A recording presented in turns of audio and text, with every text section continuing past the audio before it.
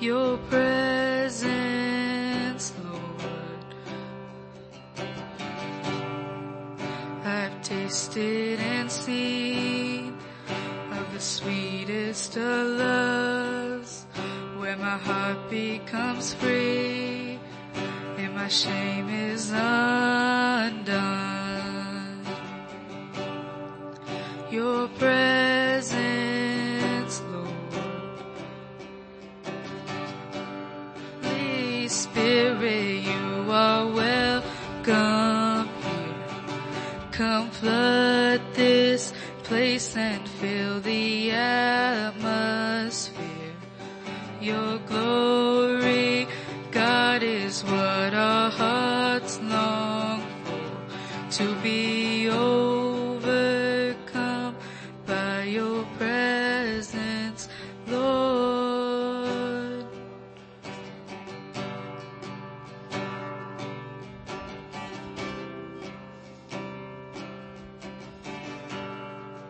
There's nothing worth more that will ever come close. No thing can compare. You're our living hope. Your presence, Lord. I've tasted and seen of the sweetest of loves, where my heart becomes free and my shame is undone. Your presence, Lord.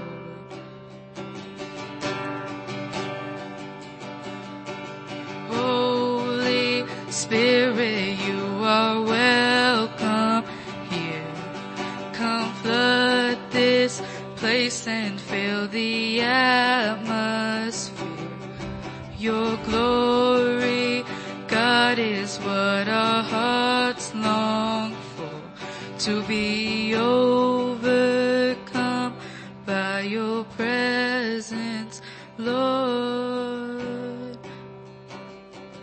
Let us become more aware of your presence. Let us experience the glory of your goodness. Let us become more aware of your presence. Let us experience the glory of your goodness. Holy Spirit, you are welcome here. Come flood this place and fill the atmosphere.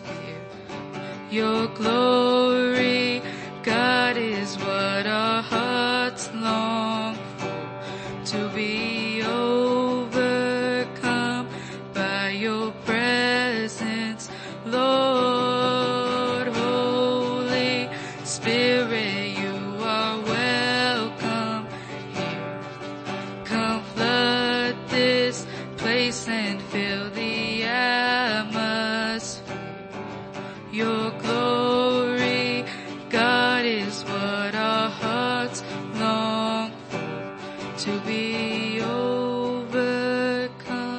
by your presence, Lord.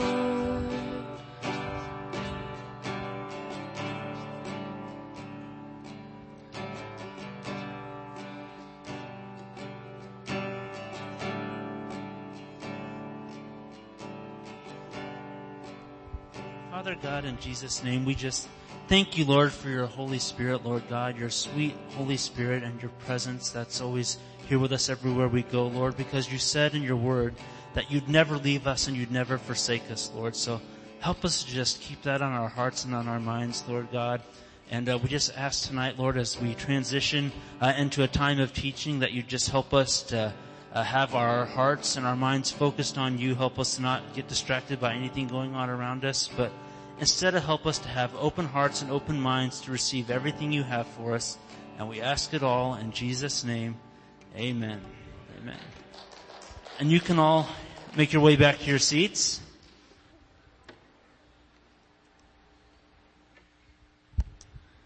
Well, most of you know me. I'm Pastor Josh. I'm usually back up there behind the guitar or the piano, but tonight Pastor Dave asked me if I could deliver the word because I guess he wanted to take the night off. I don't know why. He just wanted to ask me if I could preach tonight. So I thought what I would do tonight is recently Pastor Dave has been doing something called expository sermons, where you just take a passage of the Bible and you go through one verse at a time. In fact, he just on Wednesday night just did the entire book of 1 Corinthians. And so probably a lot of you know, but Pastor Dave is actually my little brother, and I cannot be outdone by my little brother, my baby brother. So tonight I am going to do an expository sermon. I'm going to teach tonight an expository sermon on Colossians chapter 3. And Julie is going to be taking score for us, and we'll see who did the better expository sermon. Katie is not allowed to judge. So, in fact, if you guys want to start flipping over towards Colossians chapter 3, that's where we're going to be at for the entire night. I subtitled my sermon, Living the New Life. And that's simply because when I looked at Colossians 3 in my Bible, at the top of Colossians 3 it said Living the New Life. I thought it sounded cool. So, let's, take a minute and we're just gonna start going through this together. I think Doug's gonna put it on the screen for us in case you don't have your Bibles. And we'll just start, with verse number 1. So, I'll read a verse, we'll talk about it, then we'll have a great time, and we'll go on to the next verse. Thank you. My wife's heckling me from the front row, so just kidding. Alright, verse 1, it says, "Since you have been raised to new life with Christ, set your sights on the realities of heaven, where Christ sits in the place of honor at God's right hand." Now I will allude to some other scriptures as we go through this, so but we don't have to turn to them. 2 Corinthians 5:17 tells us that when we are in new Christ, we are a brand new creation. All of the old is gone, so that we have room for all the new that Jesus is bringing into our lives. And so this verse 1 is telling us that when we are new in Christ, we need to focus our complete and total attention on the realities of heaven. That's where our focus needs to be, is on heaven, not on the things of earth. In fact, verse 2 says, "Think about the things of heaven, not the things of earth." So this is just continuing that thought of verse 1, that we need to make sure that our thoughts are primarily focused on the things of heaven rather than on the things of earth. Pastor taught us not too long ago on the parable of the sower, and it talks about people who get their focus caught up on the things of life, to people who it's like a seed that gets stuck in thorny ground. It says this person is so focused on the things of the world, and it looks on the outside like they have a good life, but eventually they produce no fruit for the kingdom of God, and they're useless for the kingdom of God because they're so distracted by the things of this world. Something that Julie and I, as many of you know, we served at a church in Denver for many years before we moved out to California, and something that our worship pastor there, who I served under, Pastor Jake, used to always talk about, is that, pretty much everybody can agree that God loves every single person the exact same. He doesn't love me more than you, and he doesn't love Pastor Dave more than the rest of us. But a follow-up question, though, is even though God loves us all the same, is everybody as useful for the kingdom of God?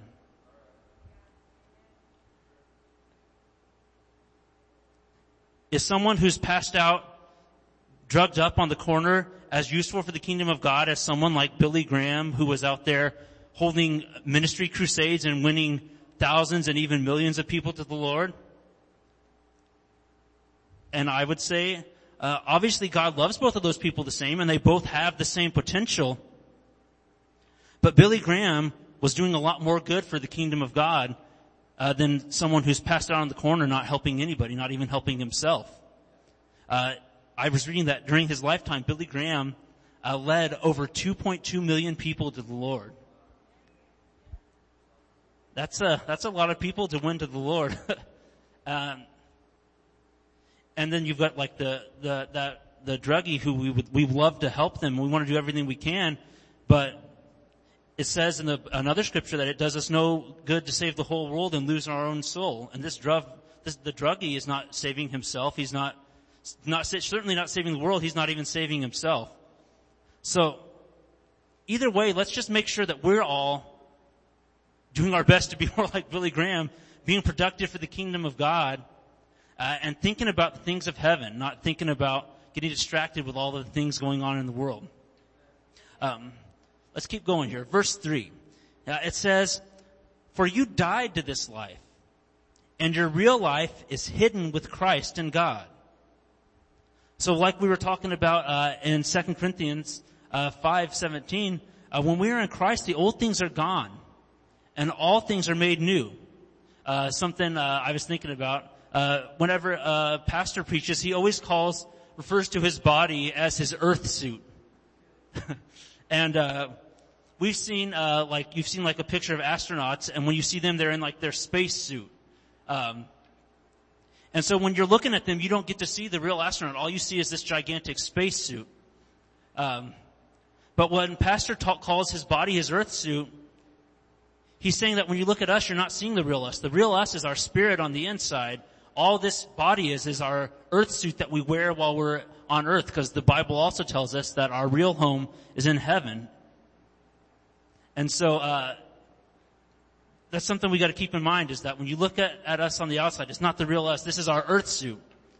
So, our real life is hidden in Christ, is what that verse is saying. So we need to make sure that this whole theme of these first 3 verses is just making sure we're not distracted by the things on earth. We're just focused on the things of heaven. Now, we do have things on earth to take care of, but we need to focus most of our attention on the things of heaven. Verse 4, it says, "And when Christ, who is your life, is revealed to the whole world, you will share in all his glory." And we know from a multitude of scriptures that one day Jesus is coming back to earth for all of us who are born again, who are Christians. And this scripture tells us that when he comes, those of us who have completely hidden ourselves in him will share in his glory when he comes back. So we need to make sure, once again, just focused completely on heaven, not distracted by the things of this earth, because then when Christ, who is really our real life, comes back for us, then we're going to share in his glory.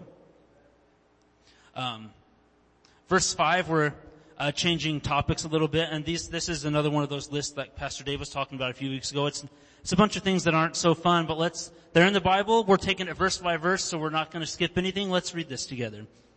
It says, going off of verse 5, since we're supposed to be hidden in Christ, it says, "So put to death the sinful earthly things that are lurking within you.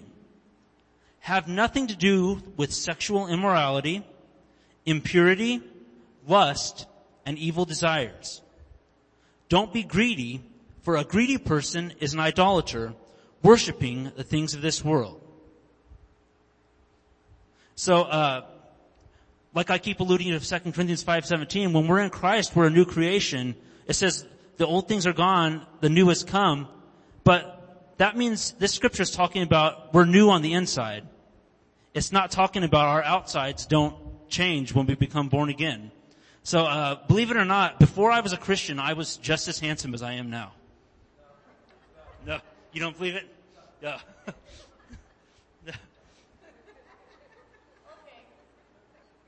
I don't appreciate that mocking laughter, Miss Mata. Believe it or not, some of us are just naturally endowed with these good looks. Just kidding. But no, seriously, like the last time I did have to go to a doctor's checkup, and he told me I needed to lose a few pounds. And I was actually a bit offended by the way he told me. He had this little stick thing and he was going to check my tongue. And he stuck it in my mouth and he said, open up and say oink.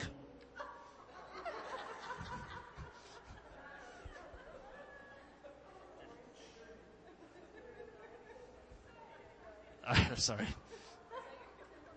One of my old-timey jokes. All right. Sorry. Back to the topic at hand. Our spirits are brand new. Our minds, our bodies do not change. So it's our responsibility on changing the outside.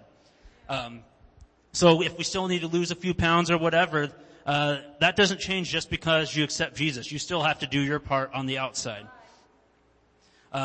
Mrs. Pastor taught us not too long ago that for everything in our lives, God has His part, and then we have our part. So God's not going to do everything for us. We have to do our parts as well. In this case, God makes our spirits brand new, but we have to work on disciplining our minds, our bodies, etc. The scripture in this one we just read, verse 5, it gives us a few examples of the things that we need to get rid of. It says, so put to death the sinful earthly things lurking within you. Have nothing to do with sexual immorality, impurity, lust, and evil desires. Do not be greedy, for a greedy person is an idolater, worshiping the things of this world.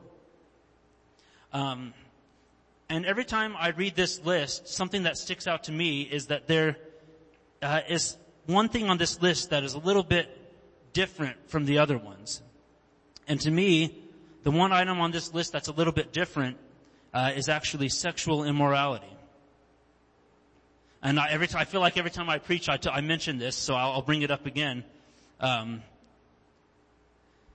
There's literally no excuse for sexual immorality in the body of Christ among Christians. That's something that we just have no excuse for, and I'll tell you why. As we go through that list,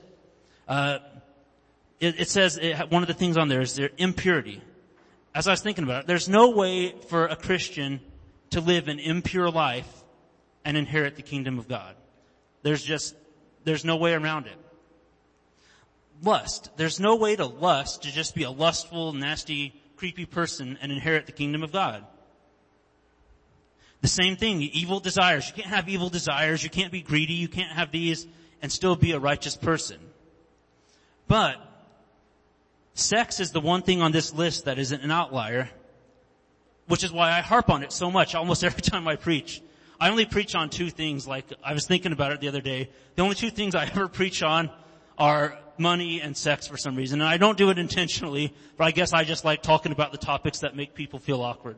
I guess I'm just good at making people feel awkward. Yeah. Because sex is the one thing that Christians don't have to give up. But the reason we don't have to give it up is because while there's no right way to lust, there's no right way to have evil desires, there is a right way to have sex.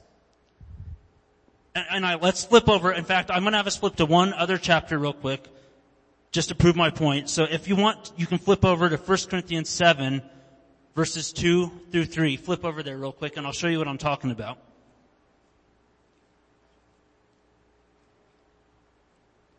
Sorry, Doug, I forgot about that one. I told you I wasn't going to have you flip anywhere else.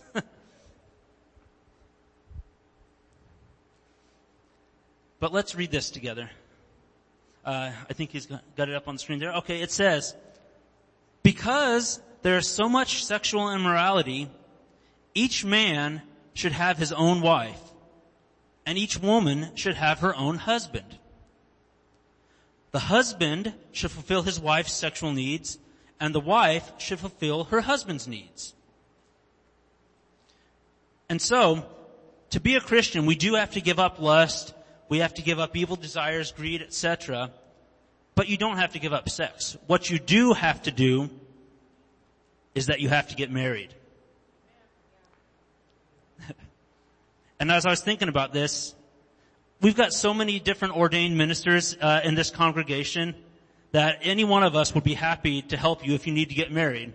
If you've got someone that you're already sleeping with or whatever, just get married and make it right. And just to be clear, these sexual requirements apply to everyone, regardless of if you are someone who's a teenager who's never been married, a college age, never been married, someone who's been divorced, widowed, whatever your circumstances, you cannot have sex with someone you're not married to and expect to have the full blessing of God on your life. So, you can keep having sex, you just have to get married. In fact, we've got so many ministers, one of us will be glad to help you out. See Pastor Dave after service. I'm offering his discount rate.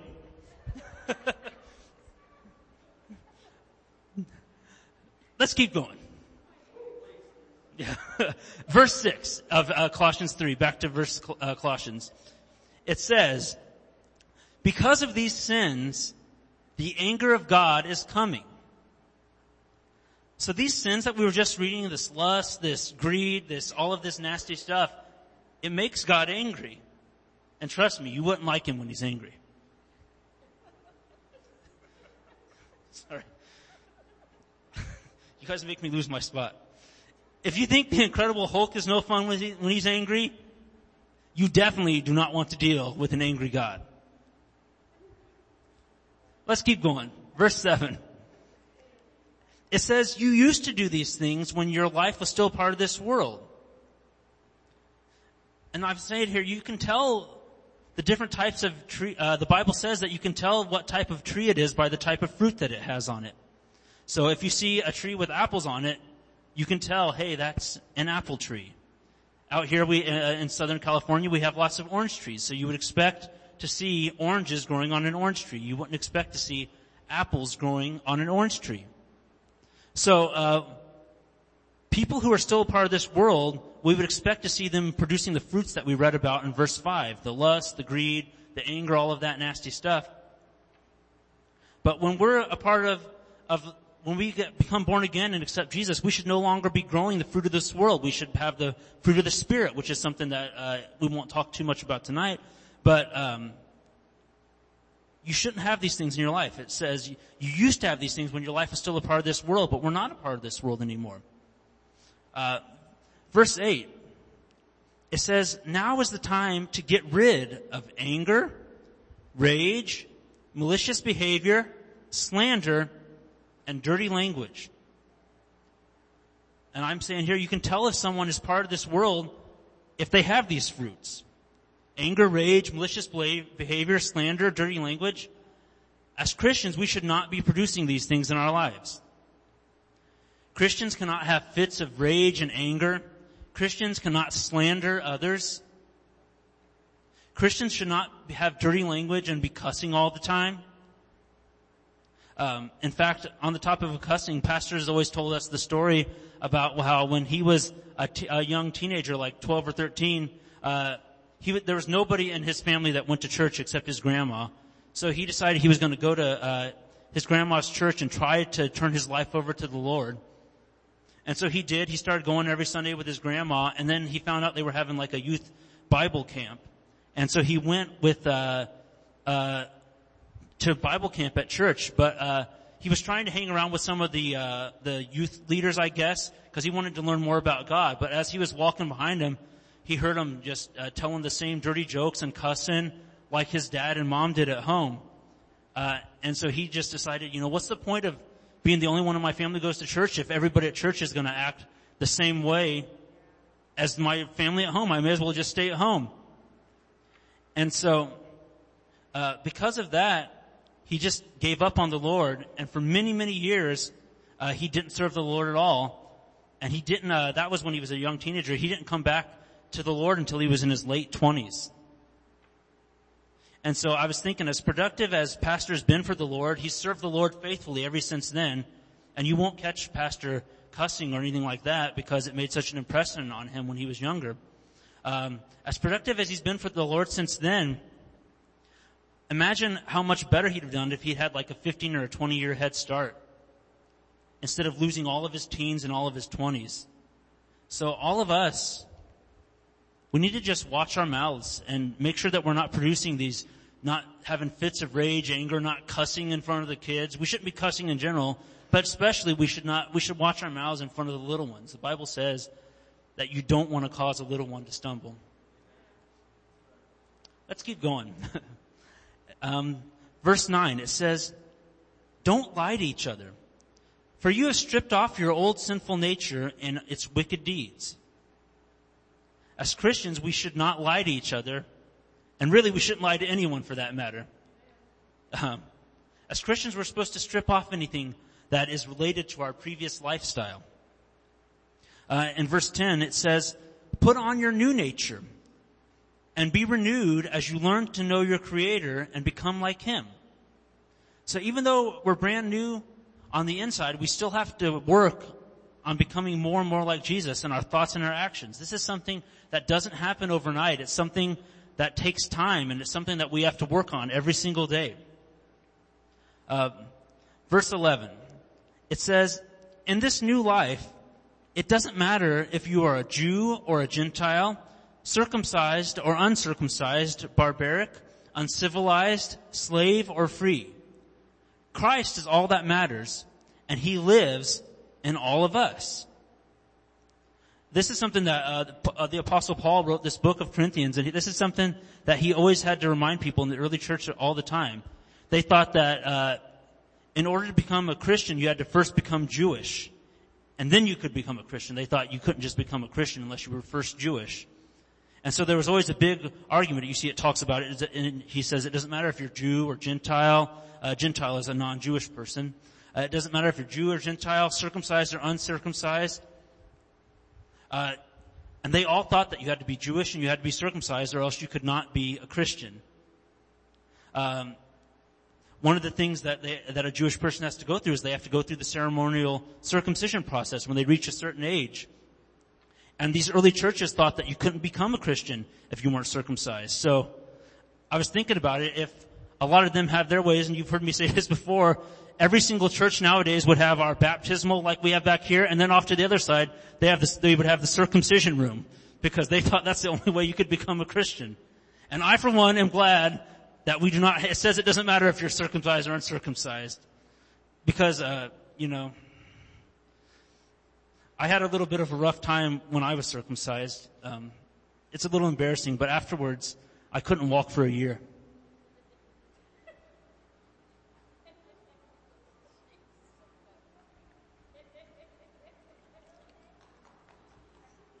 Sorry. I forgot I was circumcised when I was first born, so. Sorry. I should probably lay off the awkward jokes. Okay. Anyways. This verse is really telling us that all that matters is that we have Christ in us and that He lives in us. It doesn't matter if we're Jewish or Gentile, if we're barbaric, if we're slave or free. All that matters is that Christ lives in all of us. So let's keep going. Verse 12. It says, since God chose you to be the holy people He loves, you must clothe yourselves with tender-hearted mercy, kindness, humility, gentleness, and patience. And so, verse 10 we read earlier, it was telling us all the things that we need to strip off. We got to strip off, anger, rage, and all of our sinful nature. But instead, what we're supposed to do, because we aren't supposed to walk around with nothing on, we have to instead put on these things. Tender-hearted mercy. One translation I read that I like says compassion. So as Christians, we should be compassionate. Kindness, humility, gentleness, and patience. We need to be compassionate. We need to be kind, humble, gentle, patient. Instead of being full of anger and rage, we need these, pretty much all the opposite of that. The opposite of that we read in those earlier verses is what Christians should have. Compassion, kindness, humility, gentleness, patience. Let's read verse 13. This is something else that's really important for Christians. It says, we need to make allowance for each other's faults and forgive anyone who offends you. It says, remember the Lord forgave you, so you must forgive others. We are supposed to love each other, but since not everyone is perfect, we're supposed to make allowance for each other's faults. I was thinking about my wife, Julie, and she is a lot of times a great example of this because contrary to popular belief, I am far from perfect. I'm far from the perfect husband. And my beautiful, amazing, lovely wife realizes this, and she makes allowances for my many, many faults, and sticks with me despite the fact that I get up here and make stupid jokes in front of the whole church when I probably shouldn't be doing that. In fact, I may not be invited back to preach. They'll just stick me behind the keyboard next time. But my wife still loves me because she knows what she was getting into when she married me. You know, they have those Candy Bar commercials that say, you know, you're not yourself when you're hungry. And in the morning, my wife knows this, so she boils my water for me when I'm making my coffee, so that whenever I wake up, the water's ready, and then I make the coffee because she's got the water boiled already. And then I can return to my normal self. But you know, we all know the Lord forgave us, so we have to be able to forgive each other and put up with each other. It says, make allowance for each other's faults. Verse 14, it says, above all, clothe yourselves with love, which binds us all together in perfect harmony. So, in verse 12, it was talking about all of the clothes we should wear: compassion, kindness, humility, gentleness, and patience. But everything that we wear, out of all of that, love is the one thing that kind of ties it all together. So we need to have love. The Bible says that our faith works by love. And in the book of John, it tells us that the one thing that will show everyone else that we're Christians is that we have love for one another. So love is the most important thing that we need as far as all of these things that it was talking about. Verse 15. And let the peace that comes from Christ rule in your hearts. For as members of one body, you are called to live in peace, and always be thankful. As Christians, our hearts should always be full of peace.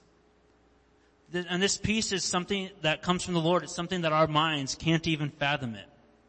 We're supposed to have peace no matter what's going on around us, no matter what circumstances are going on around us. We are to live in peace with those around us, and one way we live in peace with those around us is by making allowances for their faults. But not only are we supposed to have peace, the end of this verse says that we need to always be thankful. We need to make sure we're always thankful no matter what's going on around us. 1 Thessalonians 5 tells us to give thanks in every circumstance, for this is the will of God in Christ Jesus. And this doesn't say, a lot of people get confused and think that it says, give thanks for every circumstance. But this verse says, give thanks in every circumstance. Because not everything that happens is from the Lord, but even if something bad happens from the devil, we can still be thankful in that time as God rescues us from that situation. So in every situation, give thanks. So that's why this verse 15 says, always be thankful. Verse 16, it says, let the message about Christ and all its richness fill your lives. Teach and counsel each other with all the wisdom he gives. Sing psalms and hymns and spiritual songs to God with thankful hearts. So there it's talking about being thankful again, having those thankful hearts. But another verse says that another translation says that we need to let the word of Christ dwell in us richly. Our lives need to be full of the word of God. Psalm 1 tells us that we're blessed when we don't take counsel from ungodly people. And along these same lines, this verse tells us that instead we should counsel each other with the wisdom that comes from God's word. So we need to just always be full of the word of God and ready to help each other, counsel each other with that. Let's keep going here. Verse 17, it says, and whatever you do or say, do it as a representative of the Lord Jesus, giving thanks, there's that word thanks again, through him to God the Father.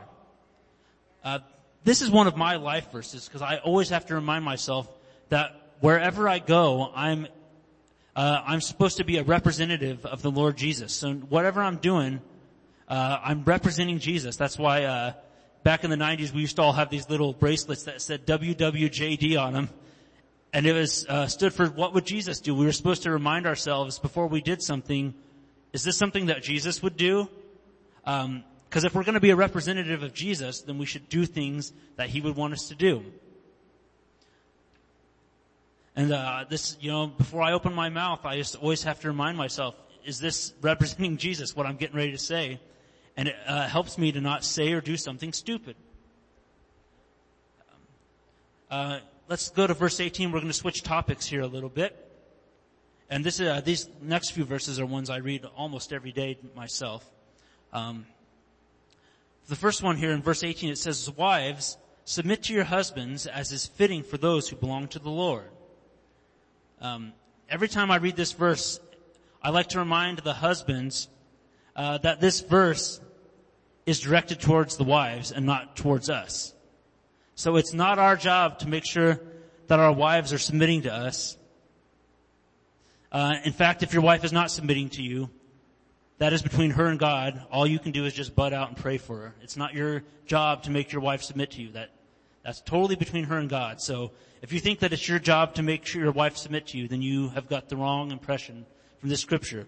It doesn't say, husbands, make sure your wife submit to you. It says, wives, submit to your husbands. So that's between them and God. Now for the wives, it does say that you need to submit, and rather than doing a big long debate and study on submission, for tonight let's just simply say that to submit means to listen to your husbands. So wives, listen to your husbands, and husbands, that's between them and God. Verse 19, it says, "Husbands, love your wives and never treat them harshly." This is one that I always have to remind myself of. I need to make sure that I'm loving my wife, even if I haven't had my morning coffee yet, even if the water's still boiling, even if it's not boiled yet. Just kidding. We still have to love our wives, and we have to never be harsh with them. Sometimes if I catch, I'm not that harsh of a person anyways. Pastor Dave and I, for some reason or another, are super laid back.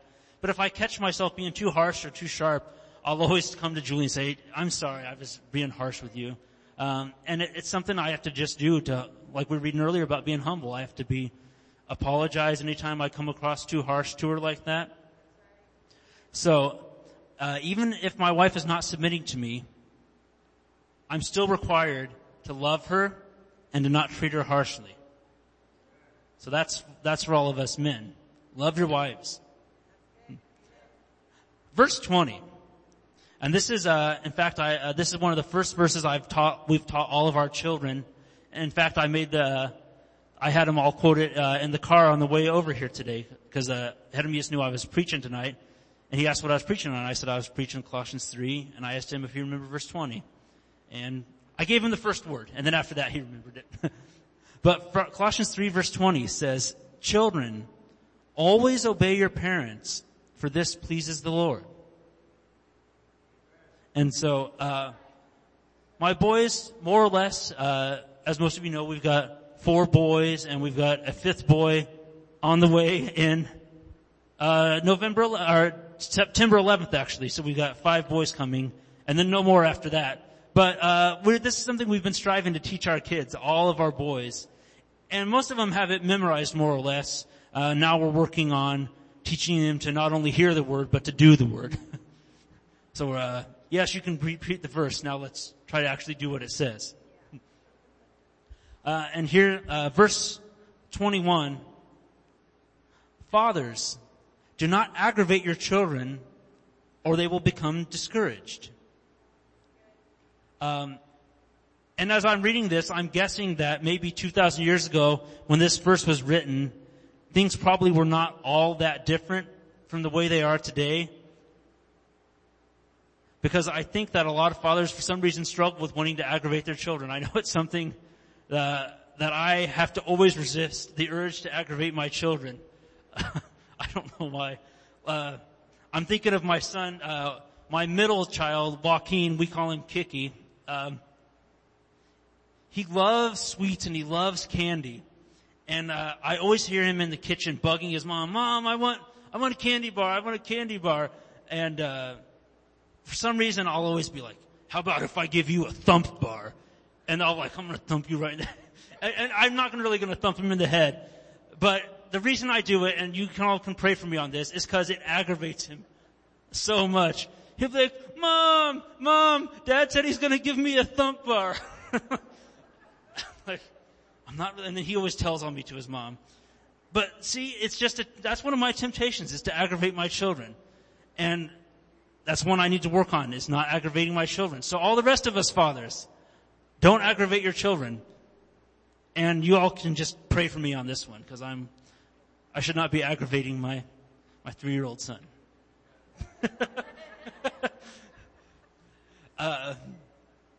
Verse 22. It says, slaves, obey your earthly masters in everything you do. Try to please them all the time, not just when they are watching you. Serve them sincerely because of your reverent fear of the Lord. Now, I know this verse says slaves and masters, but I think that a more applicable modern translation might say employees and employers. So this is another one I'm always having to remind myself on. That's why I said earlier, I read this section of Scripture almost every day. I do work from home, so it'd be very easy for me to just slack off and only work hard when my manager's asking how things are going or whatever. But this verse specifically tells us that we're supposed to work hard all the time and not just when our bosses are watching. And so, it'd be easy for me working from home, but I have to remind myself, even if I don't see my boss around, I'm still going to work just as hard, because like we're getting ready to read, we're ultimately, in fact, let's read it real quick. Verse 23. It says, work willingly at whatever you do, as though you were working for the Lord rather than for people. So the reason that we're supposed to work hard, whether our boss is looking or not, is because ultimately we're not working for our boss, we're ultimately working for the Lord. Pastor Dave was talking about that a little bit this morning. He's like, if we're believing God, praying for better jobs and for promotions, we need to be working as hard as we can, no matter whether we have a nice boss or a mean boss, whether he's watching or whether he could care less. We're working for Jesus. And if we're working for Jesus, the book of Psalms says that that's where the promotion comes. Promotion doesn't come from the east or the west. Promotion comes from the Lord. So if we're working for the Lord, He's going to raise us up. We're not looking at our boss or our job or our company. We're looking to the Lord.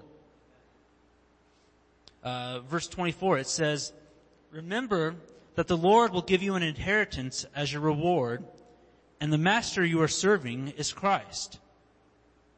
So just like we were talking about earlier, ultimately our source, our provider is the Lord. It's not our job. And our inheritance, it comes from the Lord, because we're serving the Lord Jesus. Philippians 4:19 says that God is the one who supplies our needs according to His riches and glory in Christ Jesus. It's not a human employer that's providing for us, even though the Lord may use them. As we work for them, the Lord can use them to bless us. But ultimately, we're serving the Lord. We're not serving our employer. We have to always remember that God is our source and not the employer. And this is how, some of us that have ups and downs on our jobs with layoffs, etc., we can stay at peace, because we have this revelation that God is our source, and not our employer. So it doesn't matter what happens with our employer, like Des at Home Depot. It doesn't matter what's going on over at Home Depot, or Lawrence out at the base. What's going on there? Because God's their source, not these companies. And God's going to take care of them no matter what goes on with that company. I've had lots of this in my own life, and I don't want to sit here talking about it all night, but that's something that's just the Lord's really revealed to me. I'm looking to God as my source, and not to these employers. So even if they're acting crazy, I'm not worried, because God's going to take care of me. Verse 25, it says, but if you do what is wrong, you will be paid back for the wrong you have done. For God has no favorites.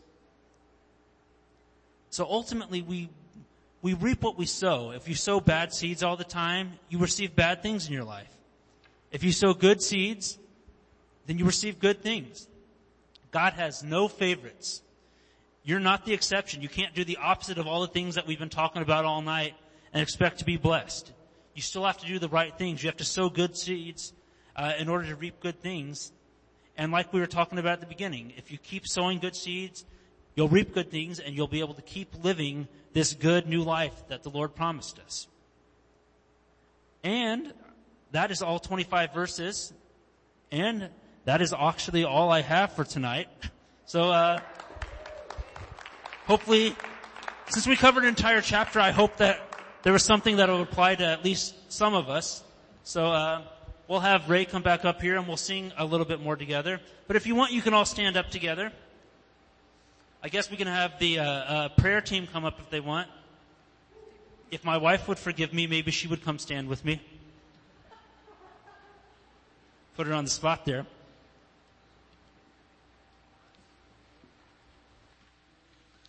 But what we'll do is if anybody would like any of us to pray with you, you can come up and see us. Otherwise, we'll just sing with Ray for a minute. And then after that, we'll get ready to wrap up the service. So go ahead, Ray, and then come up if you need prayer.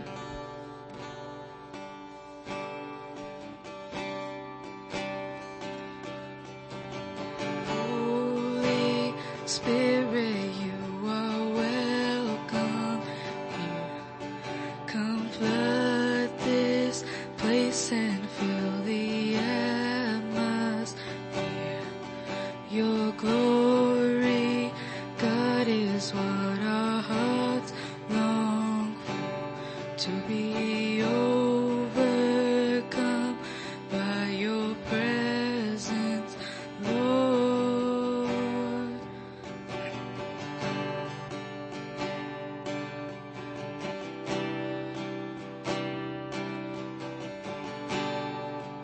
There's nothing worth more that will ever come close. Nothing can compare. You're our living hope. Your presence, Lord.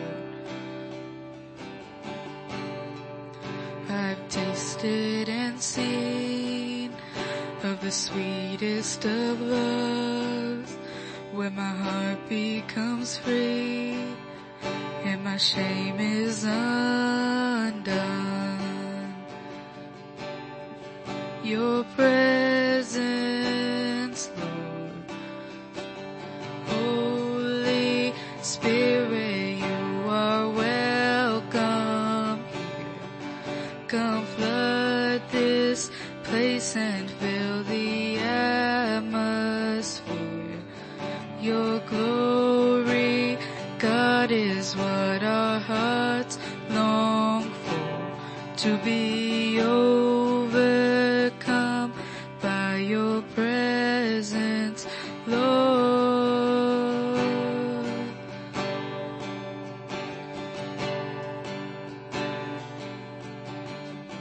Let us become more aware of your presence. Let us experience the glory of your goodness. Let us become more aware of your presence. Let us experience the glory of your goodness.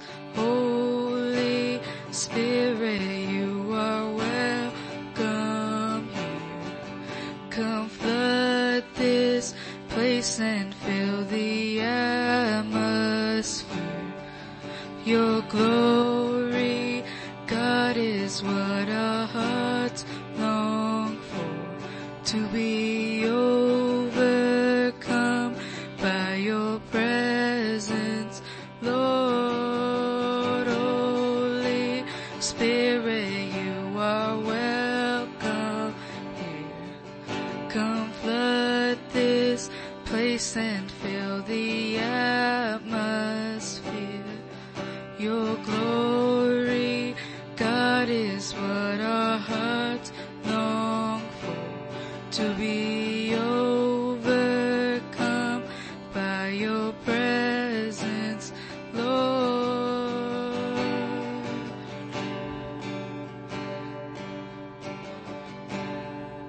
There's nothing worth more that will ever come close.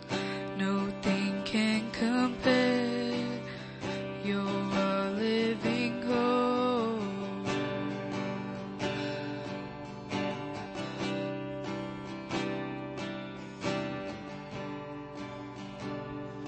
right, praise the Lord. Well, we're going to go ahead and close things out tonight. So, hey, did Josh do an all right job tonight? Amen. All right. Who gives a better expository sermon? No, I'm just joking. Don't. Amen. All right. Praise God. It was a fun time. And anyway, we love everybody. And remember, we got service on Wednesday, young adults Friday, 6:30 at Denny's. And then this coming Sunday is Father's Day. So be here for it. We're going to have a party and a blast. And there's no Sunday night service that night. All right. Oh, and there is servant leadership this Thursday night for those of you that have been to that. It's kind of a chance to get together and go over some of the business of the church and work on some things. We break up into some groups and just look at some different areas that we can tackle to make some improvements around here. So anyway, long story short, the servant leadership is Thursday night at 6:30. So that would be a great chance for you to get a little bit more involved. Amen. All right, let's go ahead and close out in prayer. Then we will do our Barstow Faith Confession. All right, let's go. Father, in Jesus' name, we thank you, Lord, for what we've seen in your word tonight, Lord. The whole chapter there of Colossians chapter 3. And Lord, ultimately our desire is to live more and more like you, Lord. We want to be better for your kingdom, God. We want to serve you and we want to honor you with our lives. And we know that as we do that, yes, Father, you will bless us, but we love you and we want to give our best for you. We ask that you would use us this week to be the light of the world everywhere we go. Use us to show your love to those around us. We love you and we thank you so much, Jesus. In the name of Jesus, can everybody say amen? All right, let's speak some faith over Barstow tonight. Let's go. We declare that Barstow is a blessed city. Our families are blessed. Our schools are blessed. Our churches are blessed. Barstow is healed. Barstow is prospering. Barstow is safe. Barstow is strong. Barstow is surrounded by the walls of God's salvation. Barstow is full of love, joy, and peace. Barstow is full of the glory of God. Barstow is coming to Jesus. Barstow is saved in Jesus' name. Amen. We will see you on